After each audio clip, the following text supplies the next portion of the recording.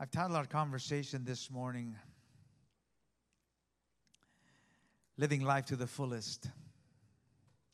You know, I had a very interesting, I better read this passage because this is how I begin and I end up going nowhere in my sermon. 1 Peter chapter 1, verse 1 and on. Simon Peter, a servant and apostle of Jesus Christ, to those who, through the righteousness of our God and Savior Jesus Christ, have received a faith as precious as ours. What a reality, amen? We're talking about real things this morning, and I just mentioned to you how important it is for us to realize the reality that our God reigns. And listen to what this says. Our Savior Jesus Christ have received a faith as precious as ours. Grace and peace be yours in abundance through the knowledge of God and of Jesus our Lord. Verse 3, His divine power has given us everything. Everybody say everything. Has given us everything we need for life and godliness through our knowledge of Him. How does everything we need come to us? Through knowing Him, amen? Through knowing who He is.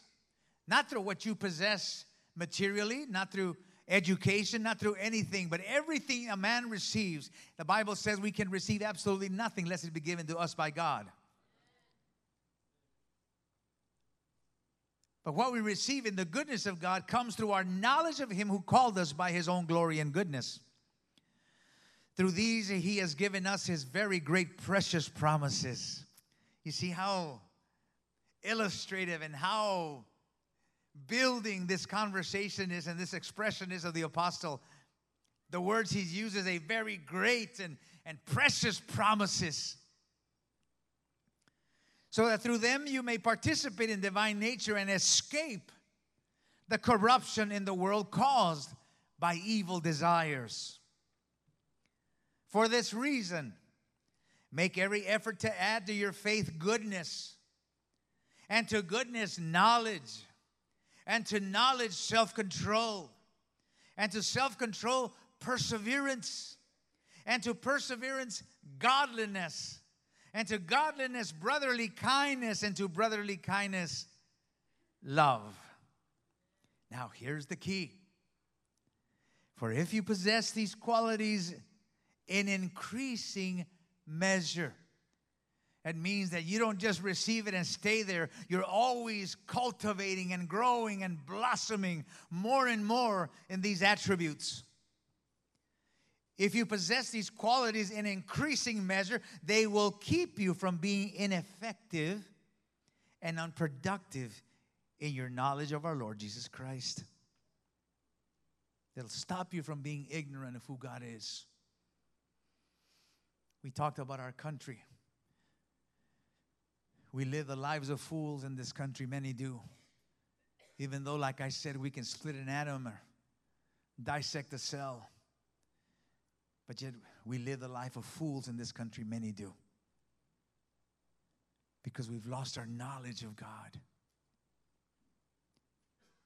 Unproductive in your knowledge of our Lord Jesus Christ. But if anyone does not have them, he is nearsighted and blind, and has forgotten that he has been cleansed from his past sins. Now he's talking about those of us who have received Christ and walk away from this knowledge. What we normally speak about backsliding. We speak about walking out from God. This is what happens when you see someone who's not living his life for Christ anymore. How did that happen? Well, he got involved in this drinking thing, or he got involved with it. No. All that happened is he lost his knowledge of God, and he lost a grip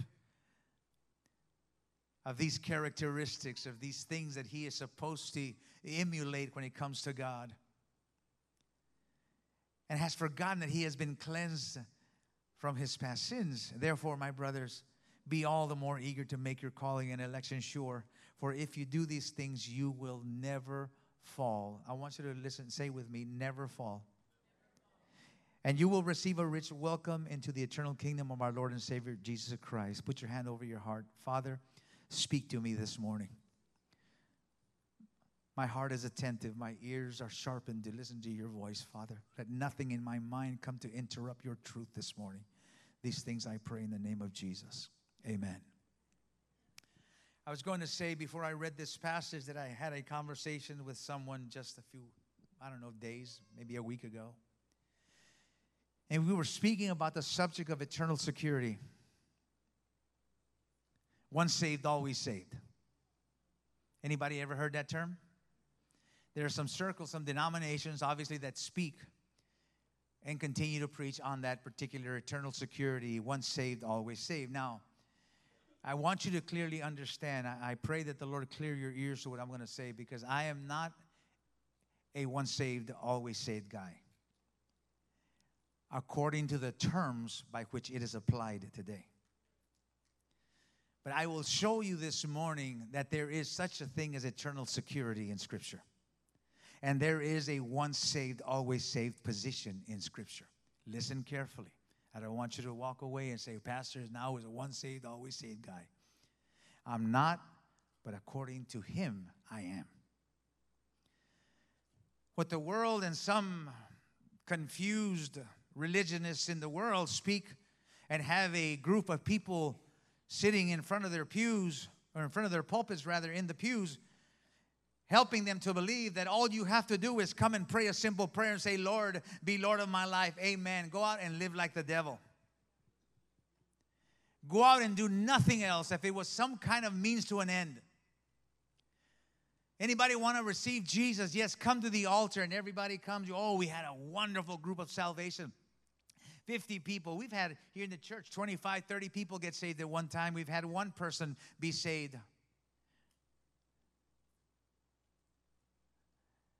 And some circles of faith and denomination will teach you that once you say that, then you're in the house, you're signed, sealed, and delivered. All you have to do is wait for the appointed time for Christ, and whatever you declare that day is done. Doesn't matter, because everything is paid for already.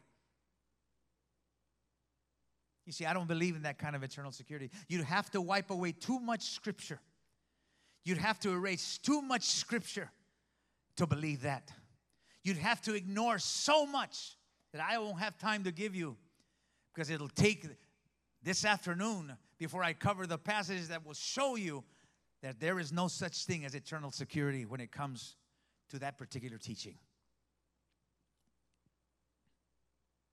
And so therefore today you have a whole bunch of half-baked people that call themselves Christians filling our bars and all these places and smoking and doing all these things, being vulgar and living lives as heathens do, and yet, hallelujah, on Sunday, praise the Lord. Isn't the Lord so good? And the pastor's okay because the money's coming in, the tithings are coming in, the offerings are coming in. You've got 30 people on the pulpit who have done clubs Saturday night and doing worship on Sunday morning. But that's okay because they said yes to Jesus. That's a lie of the devil.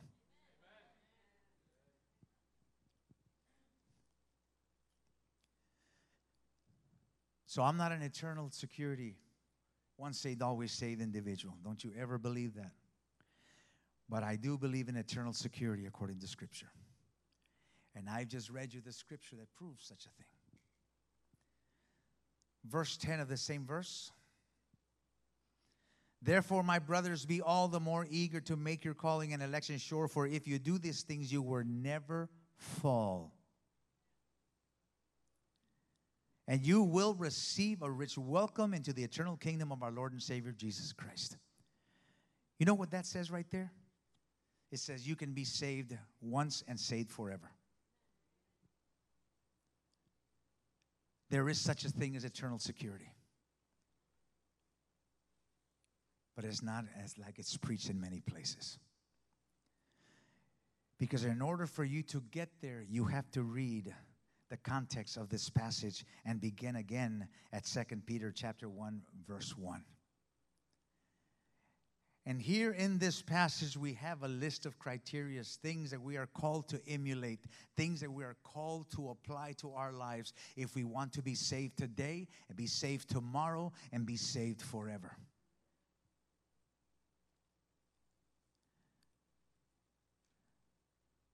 It goes on to tell us, great warning. If you do these things, there's great promises with it. There's no excuse because the Bible we've just read, He's given us everything we need for this kind of life. So this whole I can't do it is something made up by us. It's basically saying I won't do it. I can't live a life of godliness.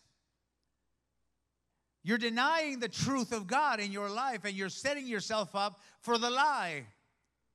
It's your unwillingness to pursue this life of holiness. I just can't, Pastor. I try. I can't. It's our refusal to move away from that line where you can slip off at any time. Because we've been given everything to live lives in holiness in the Lord. He called us, the Bible says, by His own glory in goodness. He's given us knowledge of Him. And He gives us a list in verse 5 and on, saying to us at verse 8, for if you possess these qualities in increasing measure, that means you have to work on it every day. You have to cultivate it every day. If it's goodness that God wants you to embrace, then you need to work on goodness every day. If it's love, you have trouble loving, you have to work on loving every day. To nourish it, increasing measure. They will keep you from being ineffective and unproductive. Now, we may apply that to, you may be unproductive at the workplace. You may be unproductive in your business. You may be unproductive in your education. And all these things, it might apply, but that's not what the Bible says. You'll be unproductive in your knowledge of God. That tells me that unless you possess these things, you don't know God. Your knowledge of Him is minimal. It's elementary. If you're living a Christian life, but yet your heart is full of hate, you're not proving your knowledge of God. If you're living your life and you lack virtue, and I'm going to explain all these things as we go through this short series that I've put together for you. But you see, the Bible is very self-explanatory, very simple. Very elementary. The Bible says it makes the simple understand. I don't have to go through a whole book of synonyms to express to you what this means. I love that mural that you see sometimes in the highway where it says, "Thou shalt not." What part of this don't you understand? Right? I mean, what do you mean? Isn't that silly? You tell your child, don't do that. Like, what do you mean?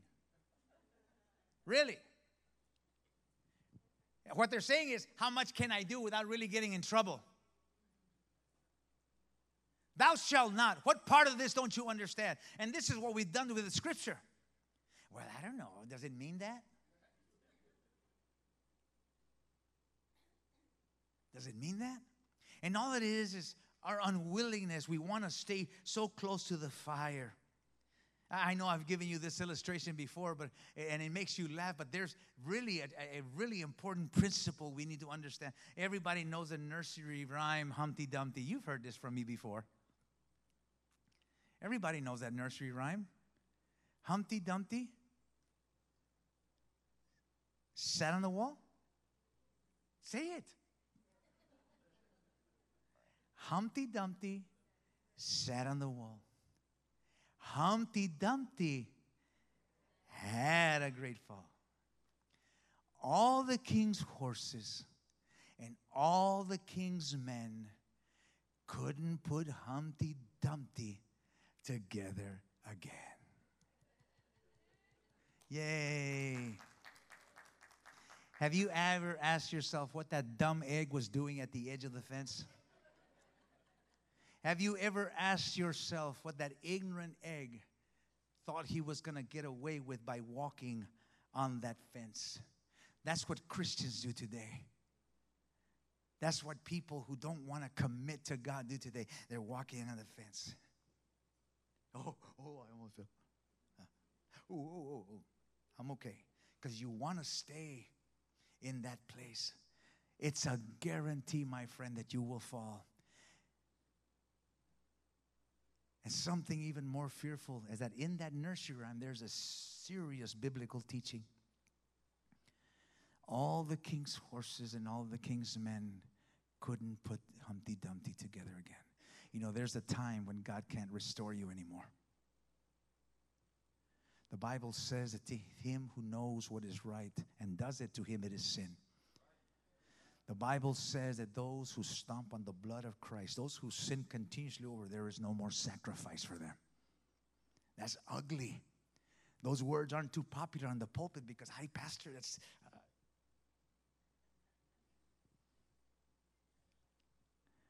They're tough, but they're real. And they were given to us because it's a word of God. It'll save your life. It's so important for us to understand these things. And so we have a list here this morning of things that we're going to go through. Maybe not today, but we're going to go through these things that we have to emulate, we need to embrace, and we need to continually work on in order for us to live a life of eternal security. If somebody asks you, does your church believe in once saved, always saved? You say yes if you're saved. Yes if you're saved. But if you're half-baked, no. Because if the angels of heaven didn't escape the judgment of the Lord, how much of a chance do you think you and I have? The Bible said that on that day the Lord will come to judge and give each man his reward accordingly. Is that once saved, always saved? The Bible tells us in the book of prophets that when a righteous man repents, he comes to the Lord in repentance, the Lord forgives him.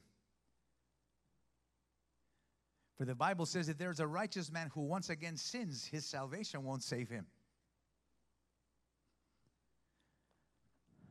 This is why every walk, every step of our walk with God is supposed to be from glory to glory. It's supposed to be continually nurturing. This is why we're told in the book of Solomon that it's kind of like the morning dew. It's misty in the morning and it's kind of cloudy, but as the sun rises, it becomes clear as day. That's how our walk with God should be, always on the brighter side. Always. You're supposed to more and more. If you revealed you were a Christian when you got saved 20 years ago, you should really radiate Christ today. But if we can agree today, myself included, sometimes it becomes opaque. Oh, I've been in the Lord for 50 years now. Really, I didn't know. I don't know. I've been in the Lord longer you've been alive, Pastor. Really? I wouldn't have known unless you told me, because I certainly can't see it. We should radiate Christ. As I was speaking to you this morning during time of worship, let us fall in love and let our countenance in on it so that people can see a face that is in love with Christ, that they can identify. Even the Apostle Peter, in his time of struggling, people knew he had been with Christ. He was so saturated with Christ that when he tried to mingle with sinners, they knew automatically. He was trying to fit in with the crowd. He was trying to backslide. He couldn't even backslide properly. The more he tried to get in, they smelled him. You smell like Jesus, man. You look like Jesus. You walk like him. You talk like him. You don't belong in this circle. No, I don't know him.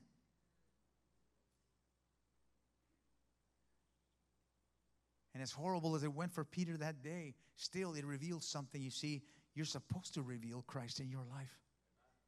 This is why we are told to clothe ourselves in Christ. Clothe ourselves. Let them know your identity through how you dress.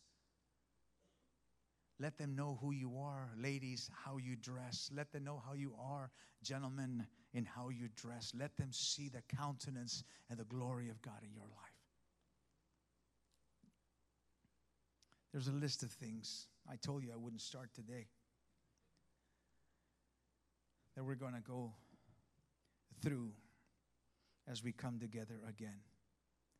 But it's important for us, ladies and gentlemen, if I can say anything to you this morning before we dismiss, somebody get the children ready, if you would, please. Duke, if you would, get everybody ready. We're going to be praying for them. Ladies and gentlemen, I don't know what your expectations are of coming to church. I know what mine are. And I'm trying to impress that same desire in all of us. I pray one day all of us will walk in expecting a miracle. Coming with our hearts full of God. I understand we all go through difficulties and situations. We come in differently every Sunday morning. That's understandable. But because we go through situations during the week, it should not be the factor that decides whether we come in expectant of God or not. As a matter of fact, the reason you come to church when you've had a bad week is because you expect God to move something in your life. Because we're expectant of Him. We've had some tremendously powerful services here at Rock of Ages. And I've noticed that every time we don't have to do a thing at this altar. All this is just frosting. This is just little seasoning that God allows you to have. But when the glory comes down, it's not because the worship team is so good. It's because the church is ready. Let me give you some responsibility. If it's a dead church today, guess why?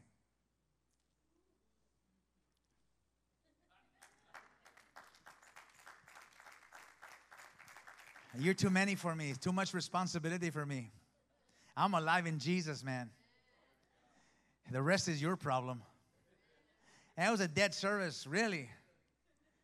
Stinking pastor. No, sorry. Look in the mirror, my friend. You'll see a morgue. That's why. You want a live service? Come and get alive in Jesus. You won't need anybody up here. You won't need me to scream at your heart. You don't need me to share anything. When the church is ready, we can come and have church. Hallelujah. When you need a miracle, you don't need any laying hands of anybody. We do that because the Bible tells us that we should in times of need. But I promise you that all you need is a touch of Christ. We've had people walk into the sanctuary, and the moment they walked in, the Lord touched them and healed them at the door. Had nothing to do with me. Nothing I could glory in. Well, I laid hands upon him, and hallelujah, and there you go. He fell on the ground slain. Thank you, Pastor Soto. Thank you, nothing. I'm not that popular. And I have nothing within me other than Christ to offer you. And whatever happens in your life and how God delivers you is all His glory and all His praise. All His praise.